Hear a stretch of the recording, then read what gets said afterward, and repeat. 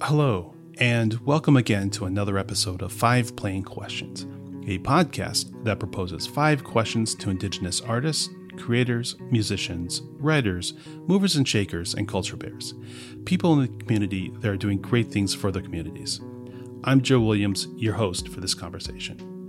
I'm director of CANA, the Native American programs at the Plains Art Museum. My goal is to showcase these amazing people in our Indigenous communities from around the region and country. I want to introduce you to Dallas Goldtooth. Dallas is a Dakota actor, comedian, stage performer, and public speaker from the village of Chungshawampi within the territory of the Ochete Sakowin people. He has performed on FX's Reservation Dogs, Comedy Central, and the BBC. He is a film producer, a playwright, and a published poet. He is also a Dakota language activist, a cultural teacher, dedicated father, and a loving husband. He is also on the newest season of NBC's Rutherford Falls on the Peacock app. This is a fun conversation. I can't wait to jump into this. So let's just jump into this conversation with Dallas Goldtooth.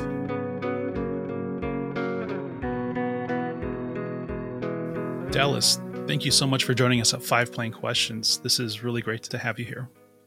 I'm so happy to be here. Thank you so much. Would you be able to introduce yourself? Tell us a little bit about yourself, your background, and where you're from. Okay, am I introducing myself to like natives or am I introducing myself to a bunch of white folks? I need to know these facts.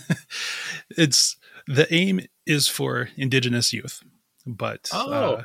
Well, shit, yeah. But if Washichus creep in and listen, that's what they do. So, right on. All right. No, I just couldn't.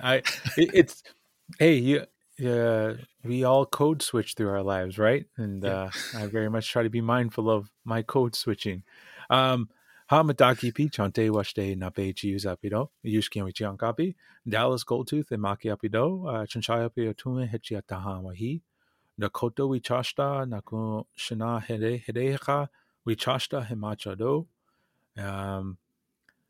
My name is Dallas Goldtooth. I'm a Dakota man from the village of Chunchayapi, which is also known as the Lower Sioux Indian community, and what is so-called Minnesota, or we call Minnesota or Dakota Makoche. And I currently live on Anishinaabe territories down in Chicago. I live here with my family, my wife, who's Oglala Lakota, and we have 5 children here. So you can hear pots and pans maybe in the background. You hear some family stuff in the background, but I'm happy to be here. And I think the last note is I work for the Indigenous Environmental Network as an organizer. I also am an actor and a writer as well. Your advocacy is how we first crossed paths a few years ago. And so I wanted to talk a little bit about that. But first, let's talk about your biggest influences, maybe growing up when you were younger, and who are your influences today? My influences. Well, to be honest, growing up, a lot of my influences were a whole variety of uncles, right? All the amazing, beautiful, complicated, problematic, toxic uncles in my life is my biggest influence because they've shown me how to they showed me how to live. They showed me how to walk in a balanced way. They also showed me things I shouldn't be doing when I get older. And so it's really broad. It's not as specific maybe as some people want, but there is very much an inspiration for me is a lot of like the Vietnam veteran uncles I grew up with, a lot of the guys from the AIM movement. Those are all been very influential for me. And I guess maybe in more specific ways, like I was influenced by my fathers. I have 2 fathers. I had my biological father, Tom Goldtooth, and then I had a stepfather, Galen Drapo Sr. And Galen Drapo raised me for a number of years when I was young, very young, down on the Ihanktawan territory on the Yankton Sioux Res. So those 2 men really kind of guided me in my life and my growth as a man. And I would say they still guide me. So that's the second answer to your question. I often ask the guests how they've developed their career in college and post college. I feel in your case, and please correct me if I'm wrong, you have kind of two very distinct paths that you're on, or what you are known for. Can you talk about both of them, actually? Yeah. Um, it's a great question. So I am the co-creator of a sketch comedy group called the 1491s. There's 5 of us native men who created that group over 15 years ago. And one of the core members of that group is my brother Migizi Pensano. Migizi is my stepbrother. We grew up together. His mom and my dad shacked up in Southside Minneapolis, and they were Indian married for a number of years. Indian married. They never formally got married, but they're basically married. That is what happened. So we grew up with each other, and it was my brother Migizi's dream. Is always his dream to make movies. He always wanted to write and direct and just make movies, to tell stories. And I shared that dream with him. We'd actively create stuff together. And out of that passion, we created the 1491s with a number of other brothers to do all this comedy shows. Around that same time, I got involved with the organization, the Indigenous Environmental Network, which my dad, Tom Goldtooth, is the executive director of. So growing up, we grew up. He's been in that job since 1991. So we grew up in that organization. We grew up going to all these, actions and protests and conferences and gatherings, and so it was kind of like I started working for them. I needed a job, and I started working on fighting the Keystone XL pipeline. At the same time, I was creating comedy with the 1491s, and there wasn't a lot of overlap there, but they're almost like the two sides of me that spoke the loudest, and I just went with it. I didn't really fight it. I didn't like. I think at times I struggled with like, do I focus on the activism? Do I focus on the art? What do I do? And I think I do see myself first and foremost as an artist. It may not be the type of art folks are used to, but I do see myself as an artist. And as an artist, I do feel like one of the biggest aspects of our identities as artists is that we live in contradiction. Like our art is often born out of the contradictions of our lives. And I kind of hold that in what I do, right? Of this like serious nature, like serious activism. We got to stop this project. We got to protect Mother Earth, to hell with it all, burn it all down. And then also the absurdity of our lives and using comedy as a way to heal. I find those two sides of me really, they're loud. They take up a lot of space. And so I try to walk with them in a good way together, I went to school at UC Berkeley. I went to school out in the West Coast. I ended up transferring to the University of Minnesota to become a Dakota language teacher. And I never really finished. I didn't finish college, but those definitely politicized me, and were part of that same journey. Out of curiosity, when were you in Berkeley? 2001 through 2005 ish. Okay. Yeah, I graduated. Okay. I graduated high school in 2001. Oh, okay. Okay. What about you? I graduated in 96. Okay. I was at the Academy of Art in San Francisco in 99, 2000. Oh, shit. Had spent a little time in Berkeley, had a couple friends out there. Right on. Yeah. There was a dude over there at the Academy. Oh, I think his name is Jeremy. He was like a Navajo artist, but he might have been there later. I think because I met him in like 2002 and he was over there. Oh, yeah. My wife and I, we moved back there in 2015 when I started grad school, same school. And so I love the Bay Area. If I have a second home, it's definitely the Bay Area. Oh, me too, man. Like I haven't been there back there in like 3 or 4 years, well before the coronavirus. Mm-hmm. And it's so damn cliche going back, and I'm like, dude, there's so much development happening here. It's so congested. I Yeah. love it still. I still love the Bay because I have a lot of family there, friends, but the development seems kind of crazy.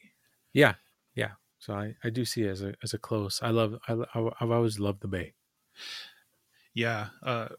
It's like they say, if you're there and you leave, you come back. It's never the same. It's never the same area.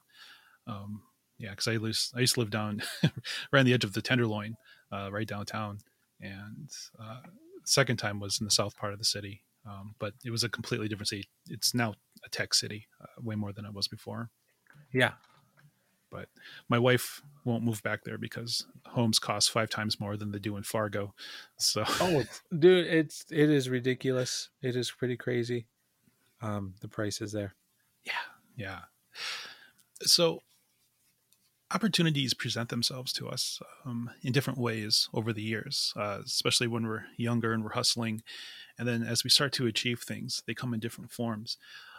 Would you be able to talk about certain opportunities you've had over the years? Yeah. Let's see. Opportunities. I got a chance to give Chuske Spencer, who was one of like the wolves from the Twilight series, a lap dance at the National Museum of American Indian during President Obama's second inauguration ball. That was an opportunity I could not miss up. And he didn't like it. I have a photo of me giving him a lap dance, and he was not a fan. But I talked to his wife, and she said that, he's like that sometimes. So, Hmm. yeah, that was an opportunity. I think that I have to recognize, and I think it's just great to recognize privilege, the word privilege and what it means. Like, I recognize that there's a lot of privileges I grew up with that I want to name here, because I think it's also helps us kind of heal ourselves as a community.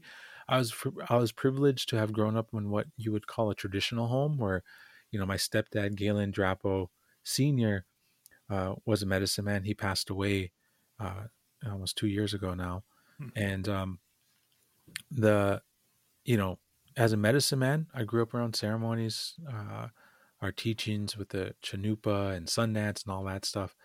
Um, and also got supported. There was an amazing teacher advocate at a public school at my on my res or for my res on public or at the public school near my res, who pushed me to apply to go to a native boarding school down in New Mexico that no longer exists, and its focus was getting native kids into college. I I applied. The was called Native American Preparatory School, and there I got an opportunity to meet some recruiters for different colleges, which at that point I never thought about college. And they worked with native students to get them in. And I applied to, all these different schools. And I ended up decided going to UC Berkeley. So those are it. And it's funny because I went to UC Berkeley to visit as a high school senior. You go to visit, they pay for you to go check it out and see if you want to go there. Mhm. I flew into Oakland Airport. I landed. The recruiter picked me up. There were some students there. They picked me up, and they're like, "Cool, thank you for being here. We're excited to have you here. Do you want to go to Stanford Powwow?" I was like, "Yeah." So like 90% of my time of my college visit to UC Berkeley, I was at Stanford for their powwow, and I loved it. And that's what swayed me. That's what made me want to go to the college, because what I didn't know I needed or wanted was a sense of community. A sense of like, I'm stepping into a place that has established community to which I can find a place within. And I went to all these other colleges where, it was a handful of natives that did not have a greater community beyond the college, and I didn't realize I needed that sense of community, and the Bay Area provided that you and I just talked about that, right? The sense of belonging there. So that's what decided me. That was an opportunity I took. So there's a whole range of opportunities, but there's also privileges mixed in with that, and yeah.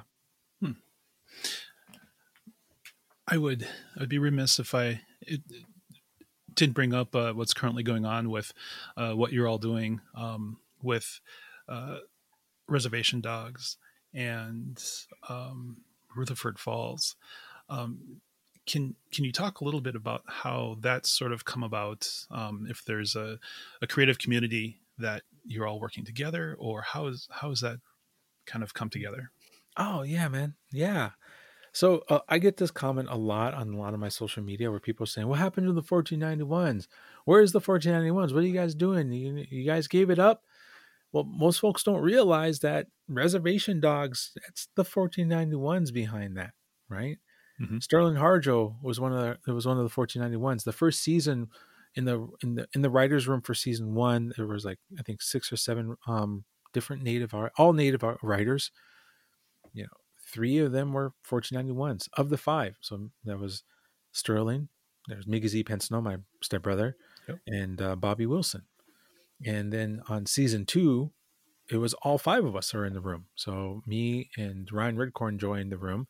Oh, that's great. And so what you are seeing on screen, of course, I don't want to take away from all the other native writers, but what you see in Reservation Dogs is a manifestation partly of the 1491s giving our juice to the story. And we've always been a collaborative crew that has always enjoyed just the power of comedy. And so I do see like a kind of an ecosystem where we all kind of help each other, but not in an exclusive way where like, no, it's just us, but like really reaching out to Indian country and the artistry that's out there to say, hey, like, let's pull more folks into this. Let's make this happen. And Sterling exhibited that perfectly where he built this show. Well, start with Taika. Taika Waititi created, him and Sterling have been close friends for years and years. Before anyone knew who Taika was, they were friends going back to the Sundance Film Festival. And as the story goes, Taika was like, hey man, like, well, he didn't say this, but basically Taika leveraged his name because he's like, I'm really popular right now. And anything I put my name on, that someone's going to pick it up and make a show out of it. So he went to Sterling and said, hey, let's make this happen. And leveraged his name so that Sterling could tell his story and make this show happen. So that was like an indigenous relative reaching out, pulling in, allowing other folks to step into their own righteousness and power. And then Sterling passed that on by reaching out to all native staff writers, all native crew, actors, and trying to find those places to say, hey, like, we're not doing this alone. We want to bring folks with us. I'm on this other show called Rutherford Falls. That's on NBC's streaming app called Peacock app. And I'm in season 2. I play a character in season 2 that I'm really excited. Is actually really nervous. I was really nervous for it because it's something different outside my comfort zone, but I really wanted to do that. And that's going to be pretty awesome. That's going to come out in the spring or summer. I don't know when, but sometime soon. Okay. Well, my wife and I, we watched both series and have enjoyed both of them. So they're like totally different, right? Like they are. The vibe is different. The comedy is a little different. Like the audience, I think, is different, but you can enjoy both of them in their own right. What's great about Reservation Dogs for us is that it doesn't feel like it's pandering to a native audience. The humor. I mean, it's like watching our relatives. And my wife, who's kind of a serious person, I've not heard her laugh the way she does during Reservation Dogs. It's quite a joy. That's amazing. Yeah. I would be remiss not to mention one individual who's been key in a lot of this work is Sierra Teller Ornelius. And hold on, actually, I want to make sure I get her bio. I'm on my computer here, so everyone can hear it. So Sierra Ornelas, or I can't pronounce her last name, Ornelas. She's Navajo, and she's the co-creator. She's a showrunner and creator of Rutherford Falls. And folks don't know her. I want to encourage you to check out Sierra, check out her Instagram's follower, because, dude, like, she's the showrunner of Rutherford Falls. She was a writer on this show called Superstore. She's a writer on other TV shows. She's been putting in the work in Hollywood for years. She also worked at the NMAI, the National Museum of American Indian, at one point to help with the museum there. And she's phenomenal. And I think she deserves so much love. And I don't think she's getting enough attention. And because it's partly because she's really, really a modest person. But I'm going to be posting about her a lot more just to get her some special recognition for all the work that she's been putting in to get to where she's at now. Oh. She worked on, I think, Brooklyn Nine-Nine. She worked on a couple other shows. So she's got the chops. Yeah, those she are some does. serious shows. Yeah, she worked on a show called Happy Endings. She was a producer on a show called Splitting Up Together. She has some experience. I would love to be able to have her on the show. I'll introduce you. I'll make it happen. That'd be great. That'd be great. What would you want to say to the 18 or the 22-year-old that's listening to this conversation? Get vaccinated. That's the topmost. Get freaking vaccinated. I gotta say that. I was talking to some folks at Illuminative. Illuminative is a major Native organization that's popped up and has been doing a lot of great work on popular education. And they did this. They've been doing these studies and reports on vaccination numbers, and they've come to find that 24 and under Native youth are not getting vaccinated at the numbers that are really necessary to protect our communities. And they were asking, why do you think that is? And I was like, well, one is Native youth, anyone under 35 has a really well-defined bullshit radar and are very, very cynical. Our education on cynicism is so well defined.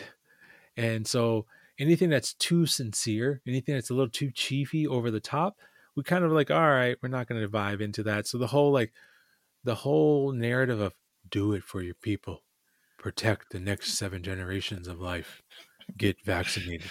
It doesn't really work for our folks because we can't help but laugh because it's cheesy. It works for older generation, may not work for our younger folks. And so we have to come up with new ways to encourage folks to get vaccinated and to really step up. And so I was really happy to be a part of some thought processes to do that.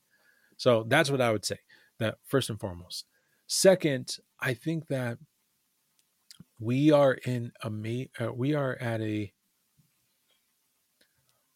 pivotal moment in so many different ways, right? On a global scale, fucking climate crisis, with climate change is happening, is a pivotal moment. On a national level, 18 to 24-year-olds play a pivotal role in some of the politics game. If that's your thing, right? There's a lot of happening right there within Indian country. I'll put it this way. I'm saying this in a non-PC way, but our elders, they're passing away. Our elders, it's a generation. We are losing a generation, but in many ways it's tragic because of the circumstances. You have COVID, you have other health issues, but it's also a part of the cycle.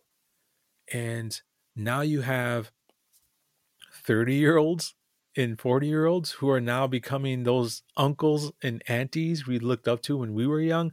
We're becoming elders. So we are in a generational shift right now where those who are 18 and 24-year-olds are charting a path that I don't think we've ever experienced within an Indian country. And I really look forward to that. And I want to encourage folks to really take advantage of that, right? That for one key example is how we discuss queer identities, how we express and understand just gender identities in general, right? Compare, if we think about how we talk about identities, our gender identities, to when I was in high school, or go back to when I was in middle school, right? Or let's just use dates. You go back to the year 2000 to now, crazy shift. Yeah. Right. When we were like, I'm, I know, Joe, you were, a bit older than me, but I'm sure you can find some similarities. Like in high school and middle school, there was only a handful of identities that you could reach your hat in and say, "Oh, this is our identity." That was mostly jocks, nerds, and then there was, queer, gay, right? Like those are like, "Oh, you're gay," you're seen as queer, and that was definitely a derogatory. Like that's it. You could be a jock, or you could be a nerd, or you could be those emos. Like the emos was the other one. Like you're anything different and dark. Mm-hmm. And it's so much more expansive now. So I think that's just a great example of the generational shift that we're seeing. I think as you talk about this, the power and confidence that the youth have today compared to say when I was their age is absolutely phenomenal. We talk about the march we did in Washington back in 2017. So many young people were there. It was incredible. I don't think, and I could be wrong, but I don't think that march could have taken place when I was, 15 years younger. Oh yeah, for sure. It probably could have, but it would have probably been nothing but like upper middle class, predominantly white folks from Mm-hmm. the East Coast, that lived in the DC area, and college educated folks. Like it wasn't our people, right? That would have probably made it. Mm-hmm. Yeah, like. And I think it's great that it's kind of tied into the language too. I think so many young people can speak the language far more than I could when I was their age. I'm in that generation that sort of didn't learn the language like my father knew, and like the young ones do now. Do you mean like your Dakota language, Dakota, or like mm-hmm. the language of society? Ooh. I like this turn. No, I'm with you. Like, there's much more. Like, man, like I'm from Lower Sioux, a little tiny community in southern Minnesota, and like growing up, nobody talked about lacrosse. Like I remember we'd hear about it. We'd talk about, oh yeah, like in old photos, you see pictures of Dakota, people playing lacrosse, right? But our past 10 years, it's coming back because people like our age have like, oh, I want to know more about that. I want to bring that back, right? Mm-hmm. Like that's just a really prime example. I know that they're doing that in Sisseton, like bringing back lacrosse, and other people are picking it up. Is a great example. And I think about this. This is actually a lesson I learned from my mom. My mom is in her 60s. She grew up very much a part of the American Indian movement, civil rights movement, more the AIM movement when she was living in Minneapolis. She's Dakota. She is definitely a result of historical trauma. She was in the foster care system in Minnesota for a lot of years as a little kid, and seen some really tragic and difficult things there and experienced it. And she was that generation where her mom, my grandma, they were all fluent Dakota speakers. My mom didn't learn anything because they didn't pass it on for a whole range of reasons. But my mom told, this is making it more longer, but we were in Sweat Lodge once. We were in a sweat ceremony. This was 10 years ago. It was just me and my family. It was my mom, my brothers and sisters, and a couple of my older cousins. And my mom, we sang a bunch of songs, and like my brother and I, we sang a new song we learned in ceremony and sweat. And my mom said, you know what? When I was 18 years old, I didn't know a single song. I didn't know a single Dakota song. She's like, I did know one, and that was a Dakota hymn, an Episcopal Dakota hymn. I knew that. But our traditional songs, she's like, I didn't know any. And she was like, I remember, you guys, just want to say this. I remember when I was 22 years old, there was a bunch of us, Dakotas and Lakotas in Minneapolis in sweats. And there was like 8 of us all living in the cities. we only knew collectively one prayer song in Sweats. And we sang that song over and over for like an hour. And she was like, that's what, like, that was when we were trying to reconnect, because our parents, the culture was beaten out of them. They were afraid to express it. She was like, and so when you think about all those Aimsters, that's what we were going through. All those guys, all the women, all of us, we were trying to reconnect, and we had one or two songs. And you fast forward 30, 40 years, we have so many songs that folks are coming up with, so many different things. It just goes to show you the power that you could have in rebuilding our community. I think back to in my growing up experience, all of the sweat lodges were in the trees up in the back there. And I didn't realize back then that that was sort of because in the old days they would hide those out of the sight of law enforcement, and it was a very quiet thing that was done. And so, of course, with I think just the expansion or the confidence in culture, it's something that is not hidden anymore. And I don't know, it just gives me hope for the future. It does. It really does. And I'm excited to play my small part in that. And I think maybe, something I realize is we have to, it took me a long time to really understand this, is that we also have to allow our youth just to be youth. Just to be fucking young, make stupid decisions sometimes, as long as it's done. It's not too stupid. It's not too dangerous, but we have to allow our folks to grow. And sometimes the way we talk about things, the pressure that we put on the seventh generation, I think sometimes can be counterproductive because of that. Because we might, we just might be creating more harm at times when we put that much pressure on generations. I think we felt that in our age, because that's the seventh generation was really hammered home for those of us in our 30s and 40s. And I think that we are being more caring for one another nowadays. We're being more forgiving of each other. And I think that's where we need to be. So a great example of that. Sorry to cut you off. No. Like one example of that is how we talk about alcohol, like that. And this might be contentious for folks. I welcome that contention here.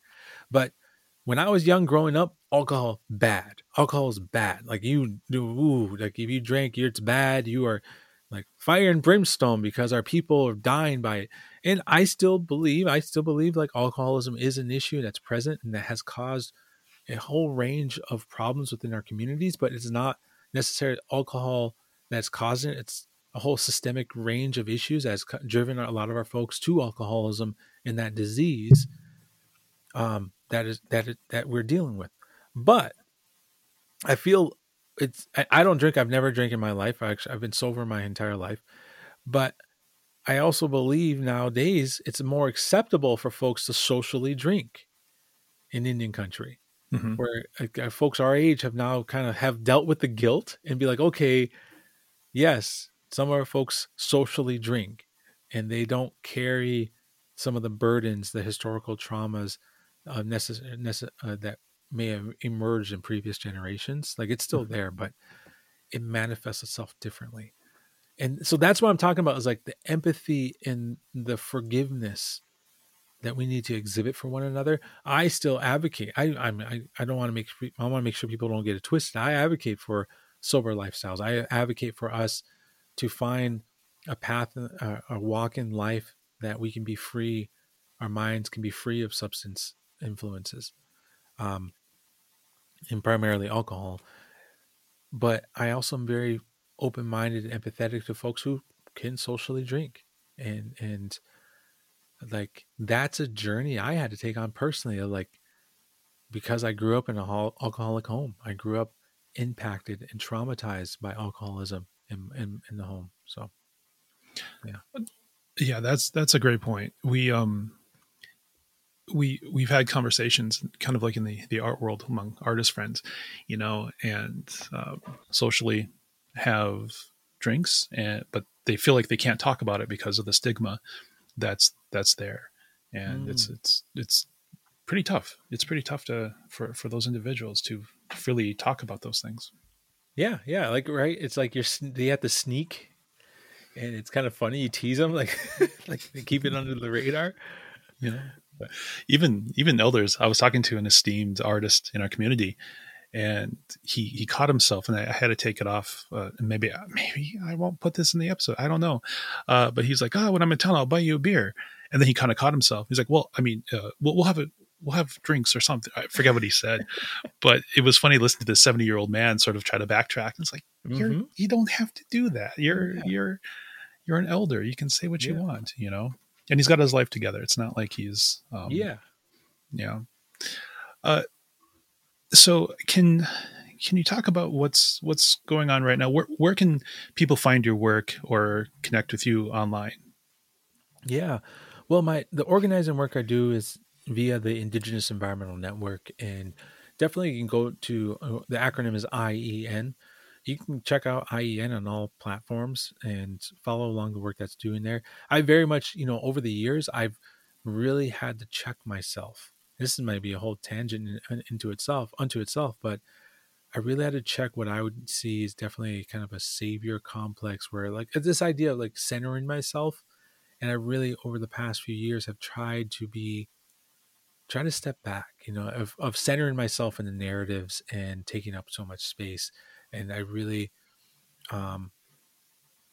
need to recognize that in myself, but also just encourage folks to learn more about the work that I'm doing, and not learn about what I am doing, but learn about what the fights that are happening right now, what they are doing. So you can check out IEN for that. And in center, what do I mean by that is like centering myself in other. I felt like I did that too much. I took up space. I mean, it's a toxic man thing where I took up space and spoke up on people's behalfs, but I have no problem speaking up on my behalf. And with that note, you can check out me on Dallas Goldtooth on my other social media pages, where you can see the art, the acting work that I'm doing, the writing work I'm trying to do. I'm trying to get better at like promoting myself in that regard of my own artwork. I'm just trying to work on that. Like, I guess what I'm trying to say is I've gotten very hypercritical about my own presence on social media. And I've also become critical of just how people in general use social media and promote themselves and take up space. Because I think if nothing else, we've come to learn over the past 4 years is that social media is almost its own reality that is sometimes not in step with what's real, what is real in our in our lived lives in the world around us outside of social media. You know what I mean? Mm-hmm. So yeah, thank you so much for having me on this podcast. I've always appreciated you and the work, and your father. I've always appreciated his guidance and his words, and I feel so blessed to have had you in my life this far, and look forward to our future interactions. Dallas, thank you. Doksha ake koda. Washtedo. Washte Chicago. And that does it for this episode of 5 Plain Questions. I want to thank Dallas again for his time and sharing his story with us. I can't help but feel that Dallas is a touchstone in this generation of Native American actors and performers, for sure. When we think of different generations and touchstones, I think of Gary Farmer, I think of Graham Greene, I think of Wes Studi, Irene Bedard, I think of Shasheen Littlefeather, and I won't go into any more names because I'm excluding very important, very substantial actors, including those who in this generation. But Dallas's presence and efforts is worth noting and worth giving time to listen to, I feel. And I just couldn't be more grateful that he sat down and took time to be on this program for us. And I'm just grateful. My dad had a lot of respect for him. He saw the power in Dallas and his ability to organize and to be kind and to be funny. Dallas is just a good, humorous, natured guy, but that's the 1491s, right? The 1491s they're on par with Kids in the Hall. They're on par with these comedy troupes that are legendary. Monty Python, I'm going to say it. That's what the 1491s are.